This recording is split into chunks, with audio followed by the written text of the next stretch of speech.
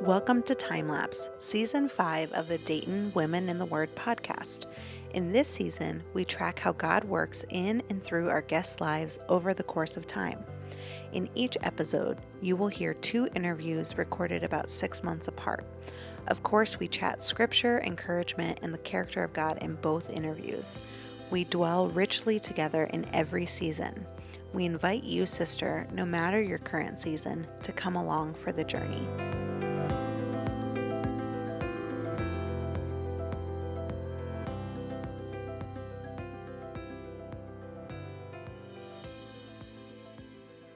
Welcome back to the Dayton Women in the Word podcast. My name is Jillian Vincent, and I am your host today. And this is the season we are calling Time Lapse. So what we are up to this season is we are checking in with a guest and then waiting a period of time to see how God has worked in their heart over that period of time. So we are on the first interview of my friend Megan. Hi, Megan. Hi, how you doing? I'm good. I'm glad you're here today. Me too. So would you just real briefly give us a snapshot of who you are and what God has you up to in your season of life right now? Sure. So my name is Megan Rund, and I am a Dayton native. I've lived here my whole life. I left briefly for college. Thought I would find my husband there, but I did not. By the grace of God, because he gave me just the right guy. We've been married 14 years. Okay, congratulations. Thank you. We have 3 kids. Karis is going to be 10 soon. Oren just turned 5, and Timon is 7.5. Okay. And we live in Springboro. Okay. And for us right now, we're in a season of waiting. So we've just been living that middle class, comfortable Christian life for years. And in January, my husband suddenly lost his job. And we are, tomorrow actually is the last day of his severance, the last day of our insurance. And there's nothing on the horizon right now. So you might get me a little weepy. I got tissues. I got tissues, girl. But I can just feel that sense of heaviness right now. Yeah. Yeah. So that's where we're at. So how do you see, God in this place in your life right now? How is he speaking into your particular season? I couldn't even tell you all the ways in the time that we have. So I'll just start by framing. In the last several years, God has been moving me in a direction that I didn't expect. And that was something that he was very thankful. I just flung some tissues on the table. He was so gracious to reveal to me in specific ways and prepare me for each step that he wanted me to take. I'm a planner. I need certainty. I need to know that I'm making the right choice. And he's been so gracious to give me those opportunities to know with certainty that I was like taking the affirmation. Yeah, absolutely. And so in some situations, not in all situations, but in some situations, that's come in the form of dreams where he has prepared me with a dream that he's let me know this is important. You need to pay attention to this. And sometimes that day, sometimes weeks, months later, that dream has come to mind in a situation where he said, see, I told you this was going to happen. This is what you're supposed to be doing. And so for this situation, the day that Derek lost his job, that night before, he had given me a dream where I can say it's a short dream. I'll just tell you, but I'm a singer. I sing. I lead worship at our church, and so it's not a weird position for me to have been in. But I was at Fairhaven. I was supposed to be leading a worship service, and I had in my hands all of the papers and all of the song sheets and the set list and all of those things. And I had all these little strips of paper that I had torn that had scripture written on them that I was going to share as well. And I was standing outside the sanctuary And I grew up at Fairhaven, so it's not weird for me to have been there, but we don't go there now. I walked out on stage, and there were lights on the stage, and the sanctuary was dark, but it was full. I could tell it was full. And I walked out, and when I looked at my hands, they were empty. And all those pages were gone. Yeah. And I looked at Dave Smith, the pastor, and I was like, Dave? It's like the equivalent of being naked for a worship pastor. Like, where's my music? Yeah. Like, I don't know what I'm supposed to do right now. Yeah. All my papers are gone. I don't have my notes. I don't know what I'm supposed to sing. And he looked at me and said, no worries. Just come and have a seat. We just want to talk to you. We want to hear what God is doing in your life. So there were 2 stools on the stage, and we went and sat down, and I said, well, 3 years ago, my husband came home from work and said he thought he was supposed to quit his job and start his own business. And I said, when my husband is leading me, I follow. And it's the hardest thing that we've ever done, but it's been 3 years, and God has been faithful. And that was the whole dream. And I woke up knowing this is important and praying all day, God, what are you showing me? Are you trying to prepare me to take this leap? What do you need me to follow him in? What do I need to follow my husband to? What's he going to lead us to? What are you asking me to do? What are you asking me to submit to? Wow. And all day, this is going through my head. And at 4:00, my husband called and said, hey, I'm on the way home. And I could tell something was off in his voice. And I said, is everything okay? And he said, no, I just lost my job. Oh. So I started weeping. Yeah. And the weeping became so emotional because that dream, he had given me that dream to prepare me, to prepare my heart to say, this is going to happen, and I'm in it. You're not alone, and it's okay. Wow. And the other thing that happened in those crazy moments right after he told me what was happening is that God reminded me of a time a couple years prior to that. We had been on vacation. There was this massive storm, and our basement had flooded, like 2 feet of water in our basement for 10 days while we were gone. Whoa. Mold everywhere. All of our stuff, like mementos from the kids, like all these things just trashed. And we were displaced from our home for about 2 months while it was getting fixed.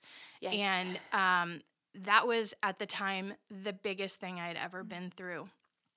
And in that time, in those days, like immediately God had given me things to say, I'm here and I'm with you and it's going to be okay. And that was the first time in my life where I was going through something so shattering to me personally, but I was able to be joyful and I didn't understand it. And I knew it wasn't from me. Yeah. And it was like this, it was like a tipping point where all the scripture that you read your whole life of joyful in all circumstances, thanks in all circumstances, all those things finally actually meant something real. Yeah. And I couldn't even explain it to someone to say, this is how you make that real in your life. I think God brings you through that and to that. Yeah. And that's when he did that for me. And so in those moments after Derek lost his job, he was reminding me, remember how I brought you through that, how hard that was, and I was with you, and I showed you all those good things. Yeah. And so that was something for me as well in those moments to just encourage me and to let me know you can do that now too. And so I don't even remember the question that you asked me.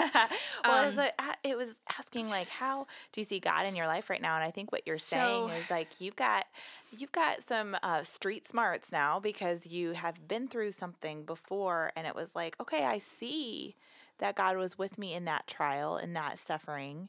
He's not going to leave me in this trial, in this suffering, and in fact, He is showing me all the ways He is with me, and so that's bringing me a lot of joy. Yeah, exactly. Yeah. And so that's the biggest thing for me. But another piece of that, and I think one of the reasons why I'm sitting here right now, is that in that dream, what he showed me was that what I was getting ready to go through. what I was getting ready to go through wasn't just for me. That's right. It was for him. That's right. And it was for his family, for his people, Mm. to show his glory to them. Hmm. And so it's not just about what he's putting me through. It's not just about what he's teaching me. It's not just about me. Yeah. It's about how he is going to use that for his glory. Yeah. And part of what he has tasked me with and humbled me with and blessed me with is the responsibility to share that with others. Yeah. So that they can see his glory. Absolutely. And you're doing that right now on the Dating Women in the Word podcast. I just read a book by Brother Yoon. Well, it was about his life. And he was a Chinese pastor in prison multiple times, gone through many things. God spoke to him in dreams many times. And just the fact of he said over and over, what a privilege it is to suffer for the name of Jesus. What a privilege. And he really did look forward to it, not in a masochistic way, but in a way that was like, because I see Jesus everywhere through it. I see his sustainment. I see how he's bringing other people to know him through it. And so it's like this turnaround when she's talking about joy in all circumstances. There's all kinds of joy. And part of that joy is looking forward to the ways God is at work. Like, you're like, oh, this is going to be good. Exactly. Like, I'm just excited to see how that plays out and excited to be a part of it as a part of the podcast, getting to share that right here. Yeah. So cool. So I know one of the reasons we asked Megan to be on here too is she just loves God's word. It's just like I've only interacted with her a couple times, but one of those was at the Dating Women in the Word teaching collective, and it's just like overflowing from her. So I want to hear about how God is using his word to impact your current season of life. Okay. So, wow, I have so many notes that I didn't even talk about. So, all right. So as far as the word, I can't remember a time in my life where I have had such anticipation about the next time I'm going to get to read. I love that. And it doesn't make sense to me, but I'm let's have more of that. I'm so excited to see what happens next. I've been really spending all of my time in the Old Testament, except for what we're doing with our small group, which we've been going through James, which is amazing right now as well. That's good for trials. Yeah. But the Old Testament has been where I've just been living. Yeah. The Psalms. Psalms. And so the Psalms are just, they're so comforting, and they're such a reminder that we're not alone, and that every emotion I have is in there. Yeah. And I can see how the psalmists have wrestled with those same emotions and how God has responded to those. Yeah. And also I can see that it's appropriate for me to have those emotions, and that is appropriate for me to express those to God. Yes. And that's so encouraging. Yeah. I love the Psalms because it's like, I don't know if it's the only book that does this, but it just is so phenomenal to me that it is recording what other people say to God, and God uses what other people say to God to talk to us. Yeah. It's like kind of like a circular thing. It's not like the prophets. The prophets are, this is a word from the Lord for you.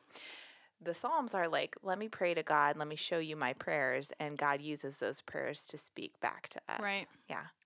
Cool. And so for me, like I have struggled for a good bit of my life with panic attacks and anxiety. And there have been nights in the last few months where I'm going to bed and I can't shut down that terror, that panic about what's next.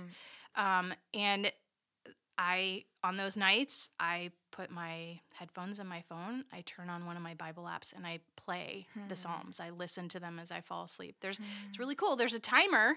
You can set a timer for like 15 minutes, 30 minutes. Yeah. That's really cool. In the YouVersion app there is. I don't know if any of the others do, but that's the one I usually am using. So I'm a bigger fan of YouVersion every day. So I fall asleep listening to the Psalms. Yeah. And it's so comforting.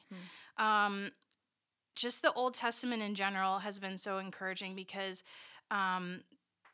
God's faithfulness is everywhere to Israel. I've been reading through Joshua and Judges and Ruth, and now we're in Deuteronomy with the challenge for the what we're doing for the Teaching Collective.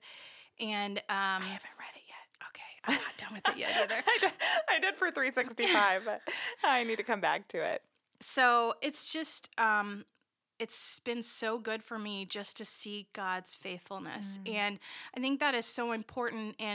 And one of the reasons why I'm so thankful for that flood experience a couple years ago, because Scripture is full of examples of God's faithfulness, and the children of Israel had that, and they referred to that in New Testament times. They were able to look back and see God's faithfulness to their nation, and so when we are able to look at those things in the past and see what God has done in the past, it gives us peace about the present, and it gives us hope for the future.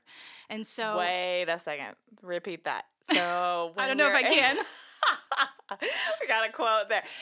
When we are able to look back and see his faithfulness in the past, we can have peace in the present and hope for the future. Amen. And that is, a case in itself for why to read the Bible, but especially the Old Testament, where it is chock full of those examples of how faithful the Lord has been. Yeah.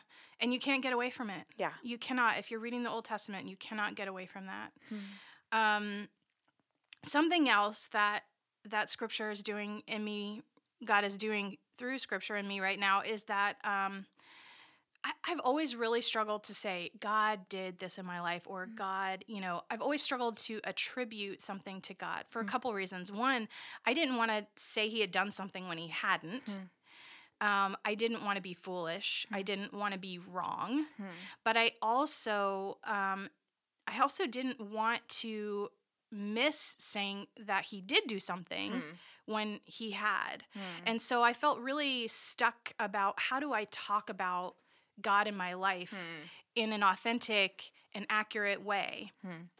And I wanted to be faithful to what he was doing in my life without misrepresenting him. Okay. So that's always been a struggle for me. So I'd say, I would have a hard time saying God did this, or he did this thing in my life, because what if he didn't? Yeah. And it's hard because sometimes we can't be judges of others who say God is telling me to do this. That's a sticky point for me when in particular in discernment, when we are walking through a decision and the reasoning being, I feel like God is leading me to X, Y, Z, and the trust there that I need to have in the Holy Spirit, and they're working in their lives, because I don't know. I truly don't want to say that God isn't telling them to do that. But sometimes there are consequences, or all the time there are consequences for our actions, whether it be good consequences or bad consequences. And sometimes I struggle with thinking like, so you're saying God is telling you to do this, but then there are consequences on other people because of that. So I'm that's hitting home for me, what you're saying. And so being careful about, is God telling us to do something, and how can we know that? And, or is that his work in my life, or is it not? Right. Yeah. So that's something that he's been, but he's been moving me in that area. And so one of the things that I've been thinking about is, how can he be glorified if I'm not open about what he's doing in my life? Right on. And that means the good things and the bad things. Yeah. And I'm not afraid to say, or I don't feel like I should be afraid to say, that God took Derek's job away. It looks like a bad thing. Yeah. But this is kind of the sticky point. So I started in my Bible, as I'm going through the Old Testament and reading through Joshua and Judges, I started drawing boxes. I started drawing boxes around when I would see God plus a verb. So so I'm just looking at Deuteronomy chapter 2, and I've boxed, I will begin the Lord your God had made. I have begun. The Lord our God handed him over. The Lord our God gave. The Lord our God had forbidden. The Lord said. So I just started drawing boxes because I wanted to understand, what does God actually do? And I'm blown away by what I'm seeing. Yeah. And there are so many examples in Scripture of God doing stuff that from our human perspective looks awful, Yeah. looks terrible, and makes no sense. Yeah. But when you pull back and you look at the whole story, when you look at Joseph, when you look at the exiles, when you look at all of these things that God put his children through, they are for his grand purpose. And in the exiles, in the times of Judges, when they were, and those, the language there is so clear. He sold them. The Lord sold them. He did that. Now, that was a result of their failure to pass the test of giving him honor. That was a result of, it was a consequence of their actions of not honoring God and not fearing him. But as a result of that, God sold them into slavery for decades. So how many of them died in that slavery? Right. But even though that was bad in a human perspective, it was good in a God perspective. Right. And so I've just been so challenged. You know, I feel like we have this language of God allows suffering. God allowed this to happen. And I've just been so challenged to take that a step further and say that he caused it. I think there are so many examples in Scripture of when he does cause things that look bad from a human standard. But if you look at it from his perspective, from a heavenly standard, from a heavenly perspective, it's all part of his big plan. Yeah. And earthly suffering brings us to a point of recognizing our need for him, brings us to a point of looking to him and putting our hope in him and showing his glory. This trial that we are going through is an opportunity for, I picture myself sitting on the edge of like the Grand Canyon waiting for the sun to rise. Hey, I just went to the Grand Canyon. I've and never I been just there. watched the sunrise on our Easter. Well, we didn't actually see the sunrise because there were clouds, but we went to the sunrise service on Easter. That's got to be amazing. It was amazing. I mean, people from all places on this world were there at that Easter service. Even, I'm sure there were so many that didn't believe in Jesus, but probably really curious about what an Easter service would look like on the Grand Canyon. And it was a beautiful experience. But yeah, continue on. I've never been to the Grand Canyon, but I kind of picture myself sitting there waiting for the sun to rise, and I know it's going to be amazing. I don't know exactly what it's going to look like. I don't know what the colors are going to be, but I know that he's going to do something amazing, and I get to watch it happen. Yeah. And if I'm not in a position of suffering, plus looking to him, I'm going to miss it. Yeah. There are multiple times in Scripture where there's a pause, but like almost like the author hits a pause button so we can reflect and look at what God has done and how he has brought them through. Just like you said, I think because we need that hope for the future.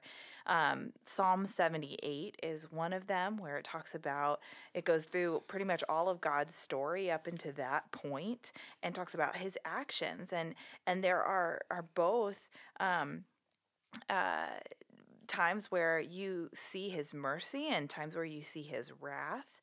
And he is sovereign over it all. And it says in the beginning of Psalm 78, we won't hide this from our kids. We're going to tell them to the generations because this is who God is. And not only does he tell us to talk about it, but he doesn't want us to forget him. He wants us to keep his commands and remember who it is that is our faithful God. And another time where God does that in Scripture is Nehemiah 9.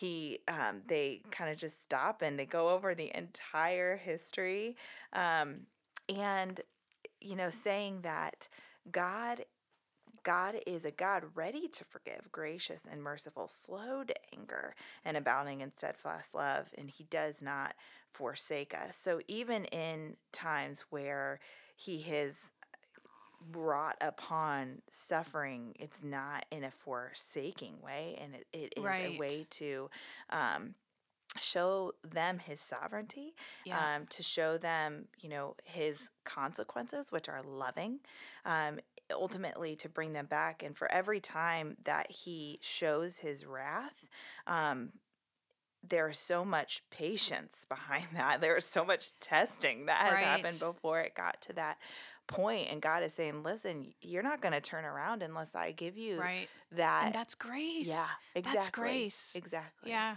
Totally. And then I was just thinking about like all these genealogies in the Bible, like why there's so many reasons why they're in there, but part of them is to look at the stories behind those people and to decide what kind of generation are we going to be? Are we going to be a kind of generation like Psalm 78 is calling us to be, where we remember those things? Yeah. Or are we going to be a generation that is forgetting who God Well, is? one of the scriptures that really stuck with me when I was reading through Joshua recently, and I wrote this one down actually, so it's interesting you're going there. Joshua 4:1-3 says, "After the entire nation had finished crossing the Jordan, the Lord spoke to Joshua, 'Choose 12 men from the people, 1 man for each tribe, and command them, take 12 stones from this place in the middle of the Jordan where the priests are standing, carry them with you, and set them down at the place where you spend the night.'" And then ahead to verse 21, "In the future, when your children ask their fathers, 'What is the meaning of these stones?' you should tell your children, 'Israel crossed the Jordan on dry ground, for the Lord your God dried up the water of the Jordan before you until you had crossed over, just as the Lord your God did to the Red Sea, which he dried up before us until we had crossed over.'" So this is so that all the peoples of the earth may know the Lord's hand is mighty, and so that you may always fear the Lord your God.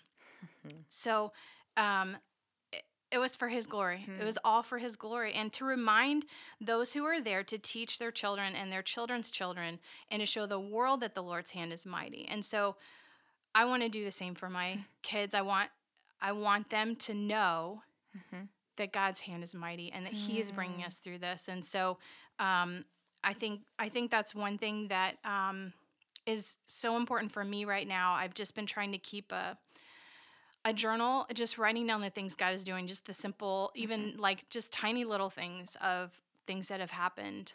Not just for me to be able to look back years from now when the next trial comes, or weeks or months from now when the next trial comes, to be able to look back and see his faithfulness, to encourage me, but so that my children can look back and say, look what God did. Yeah. Yeah. My friend Natalie likes to say, not just my good news. Yeah. God's good news and everybody's good news because of it. For sure. Yeah. For sure. So what do you think God's going to do between the time of this interview and next? I'm hoping there's a job. We're praying on it. Yeah. That would be really great. Yeah. But, but I recognize that my idea of blessing isn't God's idea of blessing. And so I'm open. I'm willing, and I'm just ready to receive whatever that blessing is, and I know that he's going to show it to us. Yeah. And I know it's not going to look like we expect it to. Yeah. And it's cool. May this podcast be a stone of remembrance in your life, but in many others' lives, of when they've been in that place of, God, I don't know where you're taking me, but I'm open, I'm willing. And I know without a shadow of a doubt that your way is perfect. Exactly. Yeah. Amen. Sister, hey, thanks for being on. Sure. We'll catch you on the flip side. Okay.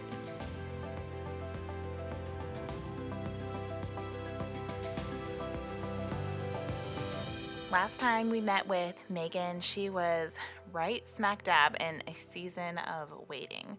Her husband had lost his job, and they were the day before he lost his severance package, their insurance, and so Megan was just like, what is going to come next, God? But she had this sense that God was with her, and she had this profound statement that she felt like she could have peace for the present and hope for the future, because she knew that God is faithful and he would continue to be faithful. So we're going to follow up with Megan today and see how God has been faithful. Welcome back, Megan. Thank you. Glad to have you. It's been a long time since we interviewed. 6 whole months. 6 whole months. So can you give us a recap of maybe what's changed or remained the same since we chatted last time? So when I was here before, I was kind of standing on this cliff. Yeah. Precipice, if you will. Yes, a precipice. Getting ready to jump off and not having any idea what was going to come. We were on that day I was here was the very last day of Derek's severance package, which meant full compensation. And you guys have 3 kids? Is that we what have I 3 remember kids. right? Yeah. Yep. And I've been out of the workforce for 10 years, taking care of the kids and raising the family. And so that was our last day of everything, our last day of income, our last day of insurance, and there was no job. Derek had some interviews that we were kind of maybe waiting to hear on, but nothing had come through. And so we were just waiting to see what God was going to do. And I was confident that God was in control. I was confident that he was going to do something amazing and beautiful, and that I was excited to get to see what that was going to be. Yeah. I'm even thinking of the dream we talked about before, just how God kind of gave you a heads up in a strange way that you might not have realized when you had the dream, but then shortly after you did. Yeah. But I mean, even him giving that to you seems to give a sense of control, that he is over the situation and loving you through it and in, some sort of out of the box ways. Yeah. And it's interesting too, because as someone who tries to grab control at every opportunity and has to really struggle to release that. When I am able to release that control, when I'm able to recognize, like in this situation, that God was completely in control, there's such freedom in that, and there's such peace and contentment. And it's amazing to me how comfortable and confident and hopeful I can be when I let that go and when I trust him to do that. And when I really trust that he's in control of all the circumstances. And even when things are not good, when good by our standards. Right. Our definitions. Right. And so even when things look scary and bad by the world standards, or it's not what we were hoping for, that being able to trust that that's exactly where God wants me. It's so freeing to let go of that control. Sure. There's this question we are always asking is like, is this measuring up to what life is supposed to look like? And my pastor this past weekend, he did the analogy of a jig, which I had never heard of. I was thinking like a folksy dance or something like that. But when you are building something, a jig is a like if you had a 2x4, you would cut a 2x4 and then you'd measure by that jig. That would be called a jig. If you needed to cut several, you would measure just by that 2x4 instead of measuring every time. You make a form to make things easier to duplicate. Like a template. Yeah. And so we sometimes make templates for our lives that are actually not God given. I mean, and they look really good. Right. I mean, that's the hard thing that we can sometimes have a hard time swallowing, is that they seem really good, but when it gets to the heart of it, it might not actually be what God wants for us, and not how God wants us to measure our lives by. And so usually in times of crisis, I think sometimes it's made worse when we are measuring by a jig. We're trying to hold so tightly to that. Yeah, and the same circumstance might have happened to 2 different Christians, and one might be holding on to sort of God's jig, which is ultimately that he is the rock, the solid rock that we stand on. But another Christian might find that they were holding on to another foundation that wasn't the Lord, and it didn't stand up to the circumstance that they went through. Yeah. So, So, man, I mean, we talked about all that without actually knowing what has been going on. Yeah. So God was doing a lot in your heart before you even knew what was going to happen. For sure. And I was ready for it. And I didn't know where it was going to go, but I was trusting. Yeah. And I thought that when we sat back down again that I was going to be saying, oh, yeah, Derek's got a job. Yeah. And I'm not saying that. Yeah. He doesn't. He doesn't have a job yet. And it's been 6 months of unemployment. It's been 9 months of having no job. And oh, that's hard to swallow. It is. But you know what? There was the real time of freak out that I had was just in those first couple weeks in January, right after he lost his job. Yeah. And those were, I mean, it was a hard shift mentally because there's so much identity involved in like, this is what our family looks like. That was changing so drastically, and that was so hard. But once we got through that initial part of it, even this, season of there's no money coming in, that's not totally true. There's unemployment funds, but I mean, like, our income is less than half of what it was before. Yeah. It's a huge transition for your family. It is huge. Yeah. It is huge. And there's so much to be thankful for that we don't have any car payments. We have a very affordable house payment.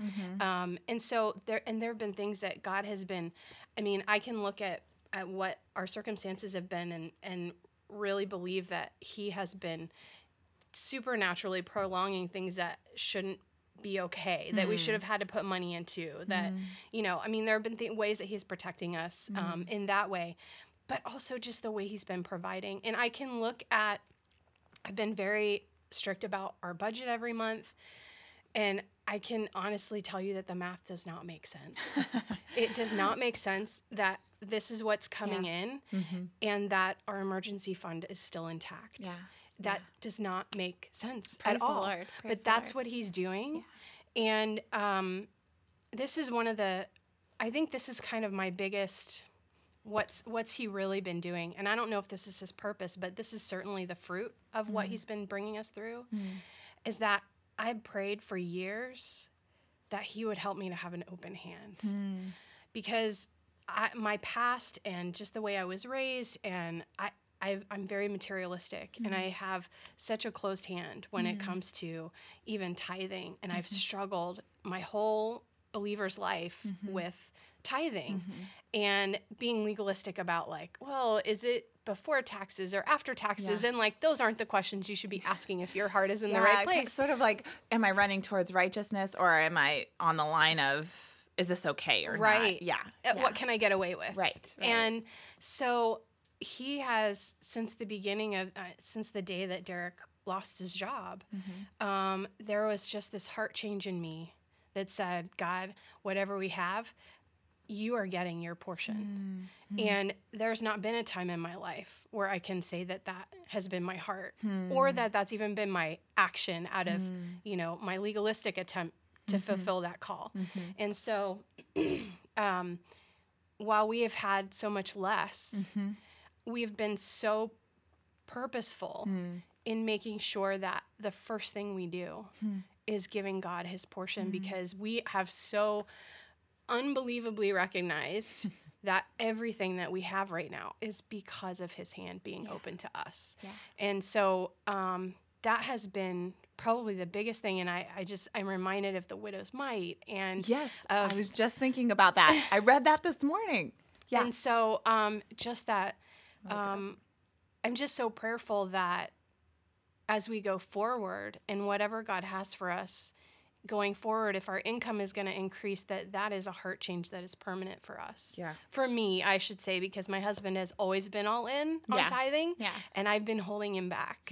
And so it's been a joy too, and it hasn't been like a superstitious thing, like, oh, we better give this to God so He takes care of us. It's been a true heart recognition of, God, You are giving us everything right now. Yeah. And what can we do but give it back to You? Yeah. Oh, I have so many thoughts. But I was thinking of those, actually two instances from the Word that really seem to line up with your story. And that is, I believe it's, either Elijah or Elisha. Now I get them mixed up all the time. But I believe there was a widow in that account whose oil kept replenishing. Yep.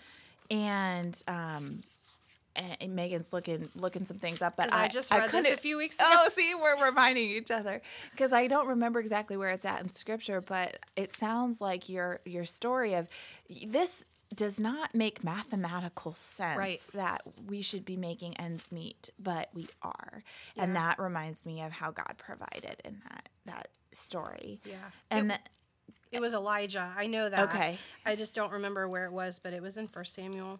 Cool. We'll find it. You can keep looking, and I'm going to bring up Mark 12, 43 and 44 is where there's this widow that is giving everything she has, and it's 2 small copper coins, which made a penny. So she had the equivalent of a penny that she was giving and putting that in the offering box. And Jesus calls his disciples to him and said to them, "Truly, I say to you, this poor widow has put in more than all those who are contributing to the offering box. For they all contributed out of their abundance, but she, out of her poverty, has put in everything she had, all she had to live on."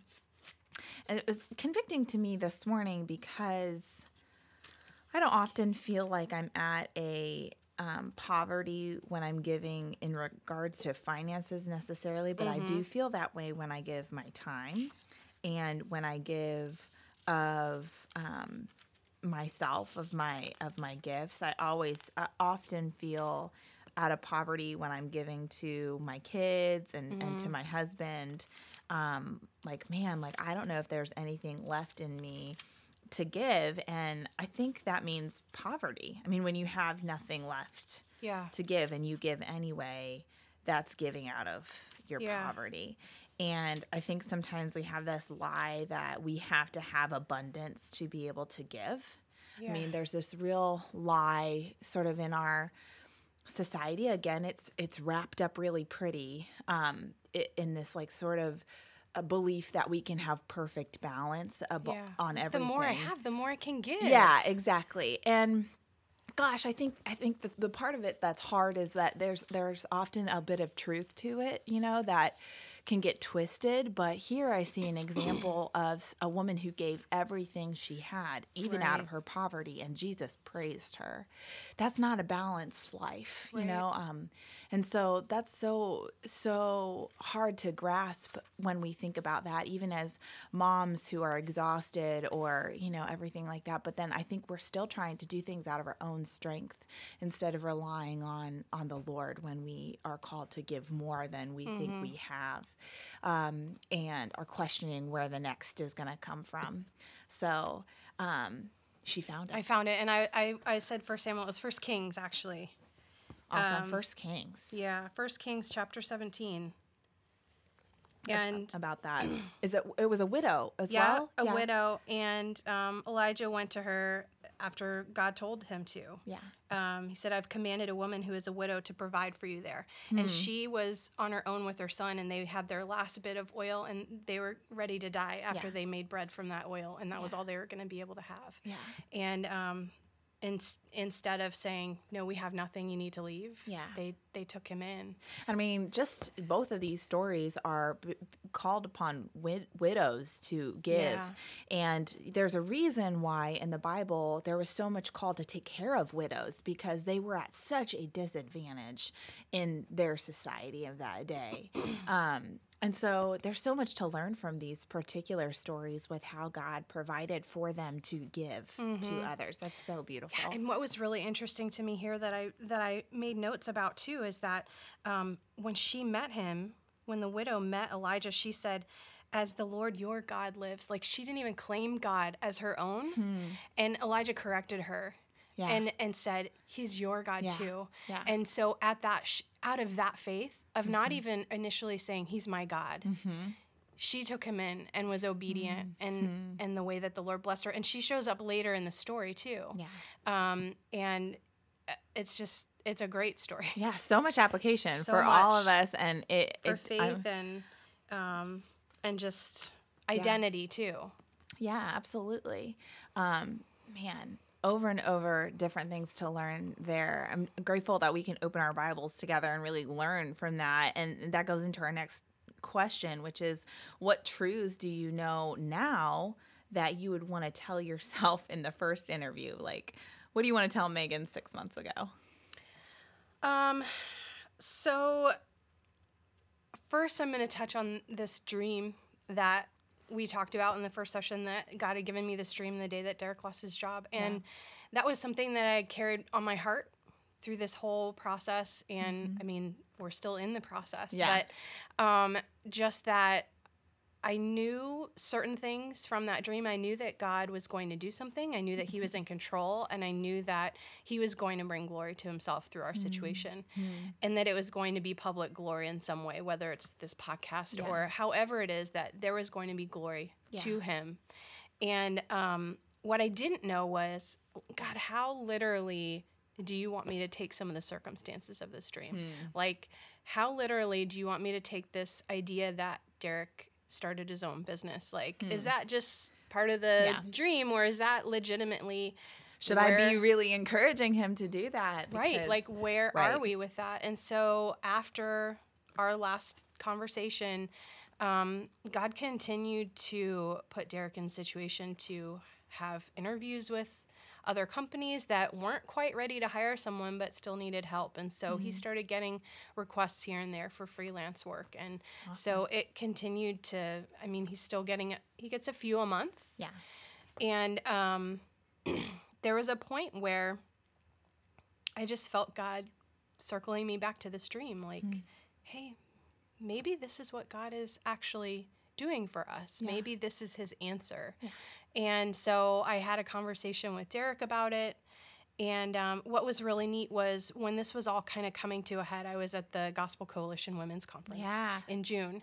And I was there with a good friend, Jordan, and I was sharing with her, like, I'm not sure what's going on. God's putting this on my heart in a big way, and I think maybe this is what we're supposed to be doing. Maybe he's just supposed to be all in for freelance, and maybe we're just supposed to trust God in that way.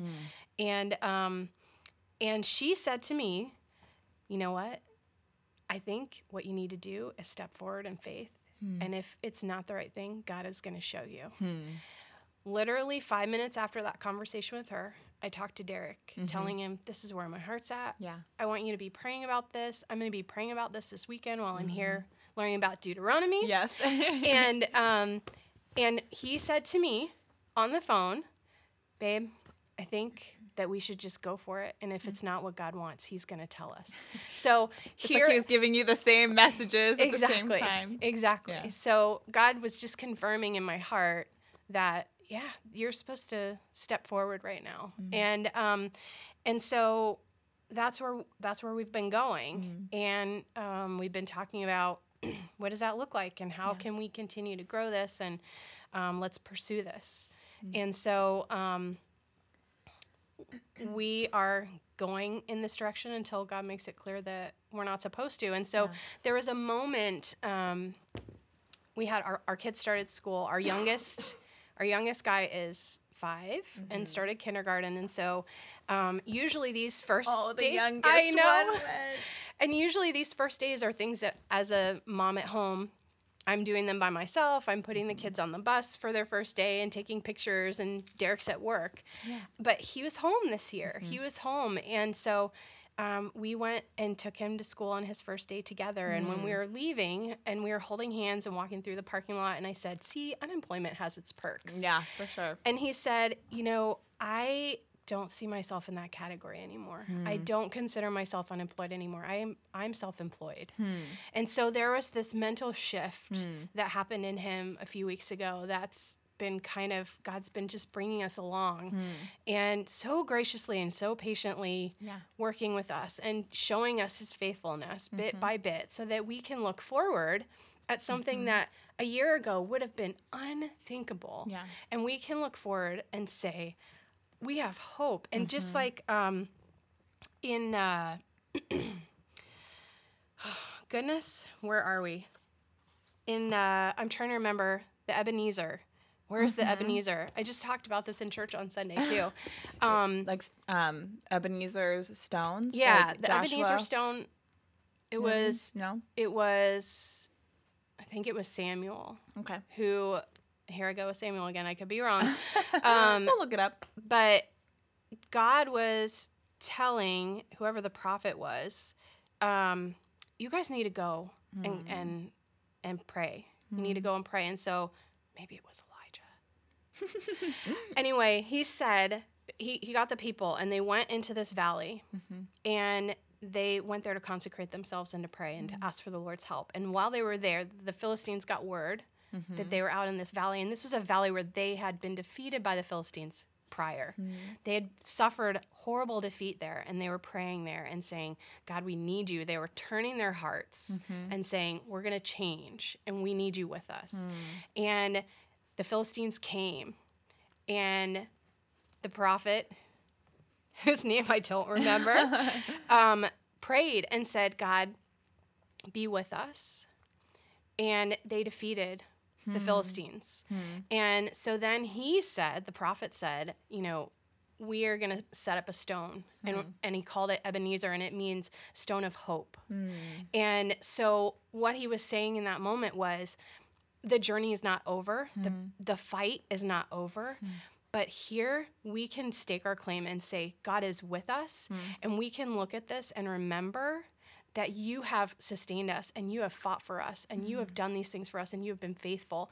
And we can have hope that you are going to be with us to the end. Amen. And so that song, Here I Raise My Ebenezer, hither by thy help I've come, and I hope by thy good pleasure safely to arrive at home. Yes. And so that's kind of where we're at right now, is like we're staking a claim and saying God has been with us. He has been faithful, and we are grateful and we are thankful. Yeah. And we want to remember this, and we want to shout it to those, and we want people to see that this is where God has brought us, and we have hope. Yeah. That he's going to continue to be faithful. He's going to continue to take us where he needs us to go. I have never known what that meant in that song. And I've been singing it for years, and I'm sure many listening. But I had remembered that there was a story about an Ebenezer stone, but I didn't realize that it meant, stone of hope, and with the context around help, it. Actually, I keep saying hope. It means stone of help, that God helped us. Still, so powerful in that song when you know that. So, how has God taught you about his character or his ways since the first interview?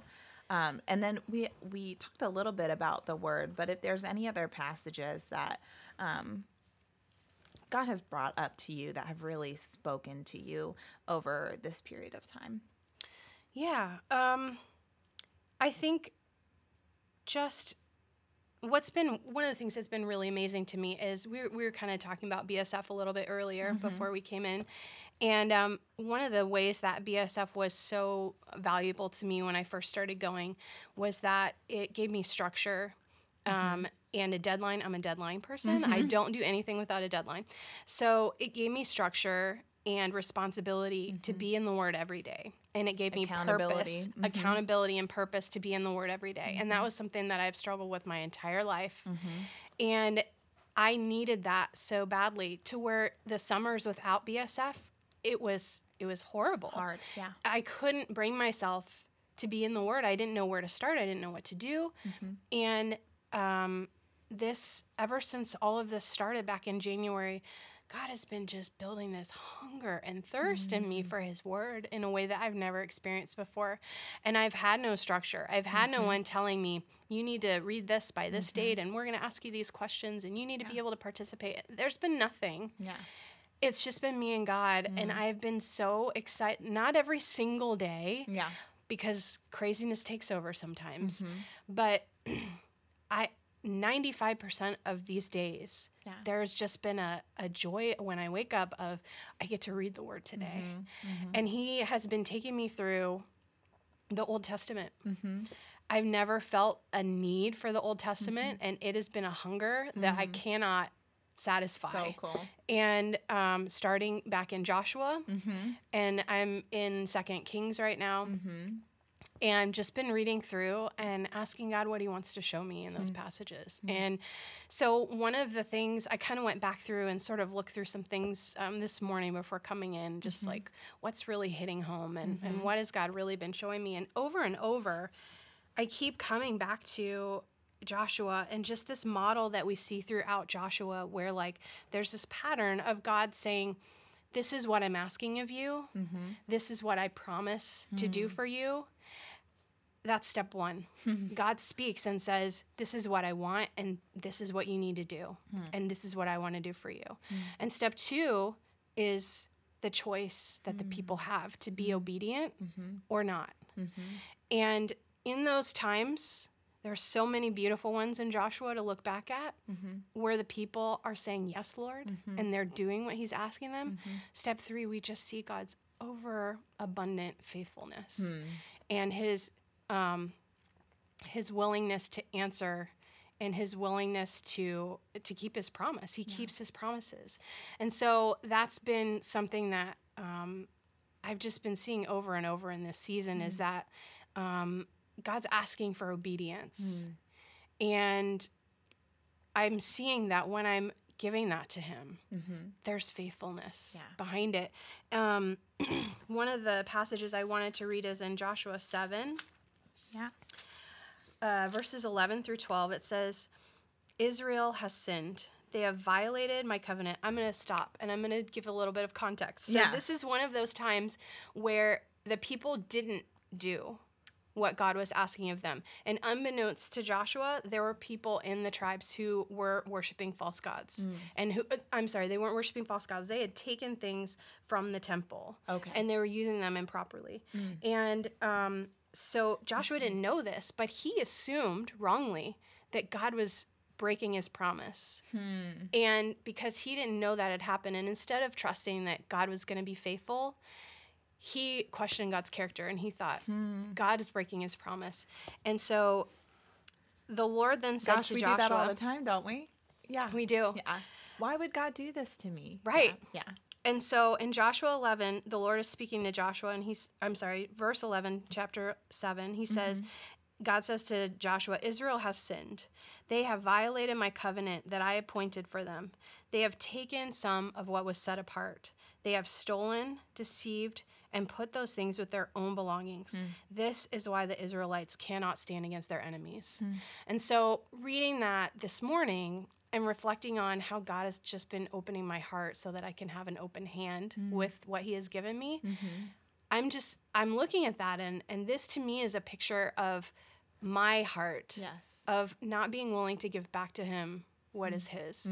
And that when I'm disobedient in those things, that I'm missing blessing. And that when I miss those blessings, if I am not in the word and if I'm not focusing on him, I'm misinterpreting that as him not giving me something, as opposed to something is going on in my heart that needs to be dealt with. And so I even had written way back when I read this several months ago, does this point to how God feels about us when we fail to tithe? And so that was a big thing. But yeah, just in Joshua, just that model of God promises, and he asks our faith, he asks for our obedience. And when we give that to him, there's so much waiting for us to be enjoyed. I think sometimes I've been convicted lately that a lot of times we are obeying with wrong motivation towards an outcome that we think should happen or a goal that we think should happen, instead of obeying because God has told us to, and we want to honor him and glorify him, and he has promised so much. And so those things are secure, even if the goals or outcomes that we would like to see do not happen. Like God has already won all battles. And Bethany reminded me, our other podcast host, reminded me that so often we see the middle of people's stories, but God sees from beginning to end. Absolutely. And I feel like even in this time-lapse season, it was not two interviews that were a beginning and end. Right. It was a middle and another middle. Yeah. And we can so trust that God has such a beautiful plan in mind, and that we obey, and we do get blessings by that obedience and joy from that obedience.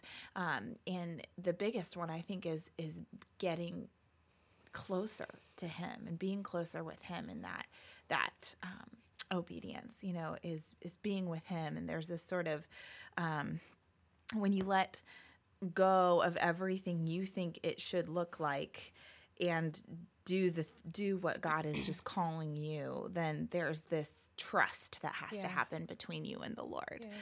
That won't happen until you are in a situation where you have to trust him and have to let go of those things. So good. So we are wrapping up here. But is there anything else you'd want to share with our listeners before we go about how God has challenged you in your walk with him in these past 6 months? Yeah, so that's a really good segue, what you just said, because I did have one more verse I wanted to share that in Deuteronomy, and actually Jesus refers to this in Matthew 4:4, but the reference is from Deuteronomy 8:3, and it says, he humbled you, this is Moses speaking to the people, he humbled you by letting you go hungry. Then he gave you manna to eat, which you and your fathers had not known, so that you might learn that man does not live on bread alone, but on every word that comes from the mouth of the Lord. And I mean, that pretty much can sum up this whole season for me, that God has brought these hardships into my life. And I believe that he has, and I trust that he has, and there's peace in knowing that he has, because if he is in control of those hardships, I'm safe. Yeah. But if he is not, what does that mean about my safety? And so I'm confident that I'm right where I'm supposed to be, that he has put me here. He has let me go hungry so that I might learn that I can't live on bread alone, and that it has to be him. Amen. Awesome. I can think of no better way to end this interview, Megan, but I just want to say thank you to you for being with us both these times and letting us get a bird's eye view of what God's doing in your life. Appreciate it. Thank you for listening to the Dayton Women in the Word podcast. Our heart for you is that you become a mighty, awe-filled woman of God who knows, believes, and shares God's Word in your areas of influence. We'd love to connect with you on our website, DaytonWomenInTheWord.com, Facebook, Instagram, and Spotify. In the meantime, we fervently pray Colossians 3:16-17 over you. Let the word of Christ dwell in you richly, teaching and admonishing one another in all wisdom, singing psalms and hymns and spiritual songs with thankfulness in your hearts to God. In whatever you do, in word or deed, do everything in the name of the Lord Jesus, giving thanks to God the Father through him.